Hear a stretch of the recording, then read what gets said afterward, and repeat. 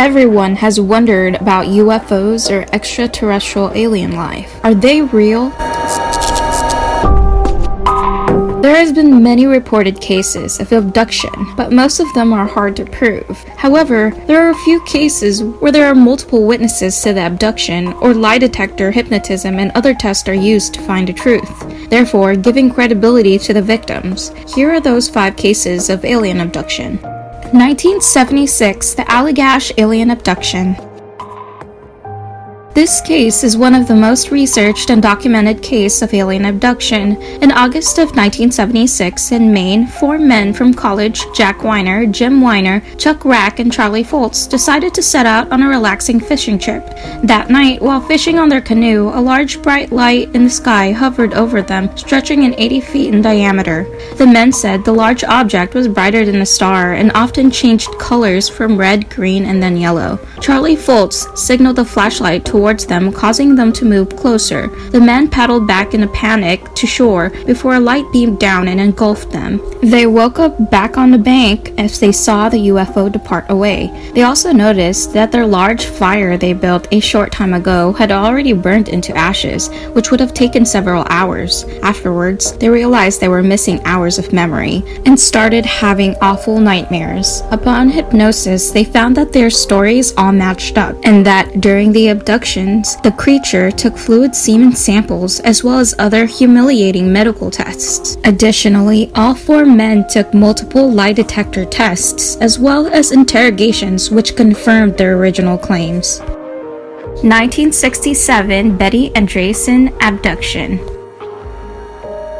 Around 6:30 p.m. the night of January 25, 1967, in a town called South Ashburnham in Massachusetts, Betty Andreasson was in her kitchen while 9 family members were in the living room. The house lights flickered as a red light beamed into their house through the kitchen window. Betty's father looked outside the window to see 5 creatures hopping towards the home and eventually walked right through the kitchen door. The family was then put into a trance as Betty's father was attended by one of the creatures and while another connected with Betty. They described as one creature to be 5 foot tall while the rest were about a foot shorter. They apparently wore a blue coverall with a white belt, and on their sleeves was a logo of a bird. Betty's mother and children were all in a state of suspended animation, and when Betty seemed worried about her kid, the aliens released the 11-year-old daughter to assure no harm. Betty eventually was taken to the craft, which she estimated to be 20 foot in diameter. After boarding, she said the craft joined a bigger craft before she was subjected to a physical exam and medical tests. She estimated that she was gone for about 4 hours before being brought back. Betty and her younger daughter was also put through character analysis, polygraphy tests, psychiatric review, and 14 sessions of regressive hypnosis to piece together that bizarre night. The results were presented in a 528-page review which stated that all tests pointed to confirm the events from that night. The abductions of Donna and Clayton Lee. On the 22nd of December 2005, married couple Donna and Clayton Lee from Houston claimed that they have been abducted multiple times throughout their 19-year marriage. Donna also reported that she was taken while pregnant and consequently lost her unborn child due to the abduction. Clayton said that he remembered the first time it happened, which was when he was playing at a Houston park as a child. He remembered floating into the sky, seeing stars, darkness before passing out. He also mentions of a scar on his side that was caused by an alien trying to take samples from him. The couple went through a bunch of tests, including hypnotism by Harvard psychiatrist Susan Clancy. This allowed Donna to draw a picture of her abductor, as her husband confirmed the appearance during his hypnotism. Clayton mentioned that he feels as if the aliens have been studying him throughout his entire life and remains worried about future abductions. The abduction of a forestry worker.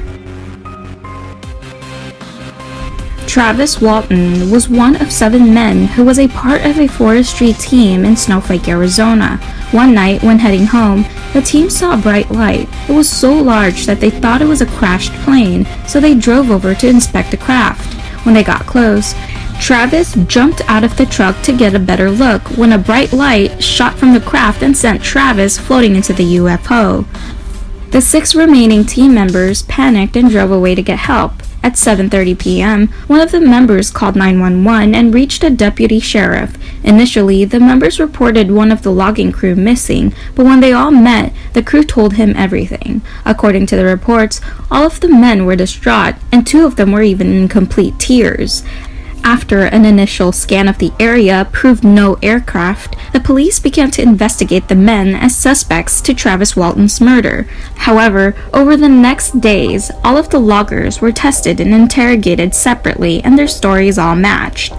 Then one day, Travis Walton reappeared thinking he was only gone for a few hours. During the time he was gone, he remembered being interrogated by three creatures with bald heads and big eyes. He mentioned that there were many different creatures who performed multiple experiments on him. Many are still skeptical of his story, but to this day, the forestry team stands behind their claims. 1989 Abduction of Linda Napolitano. November 30, 1989, in Manhattan, New York, a woman named Linda Napolitano claimed that at 3 a.m. that day, she had been abducted from her closed apartment window and into a hovering UFO. She called them the Greys and claimed that she was subjected to their medical procedures. Though Linda had close to zero memory of what happened, she recalls brief moments, such as the moment she was taken and the room she was examined in. Aside from her report, multiple people came forward, including a well-known politician, to report the abductions. None of the witnesses knew Linda during the time of their statements, and their accounts of that day all matched up to Linda's claims. Hey everyone, thank you so much for watching. Please let me know what you think by liking or commenting down below. And if you haven't already, please subscribe.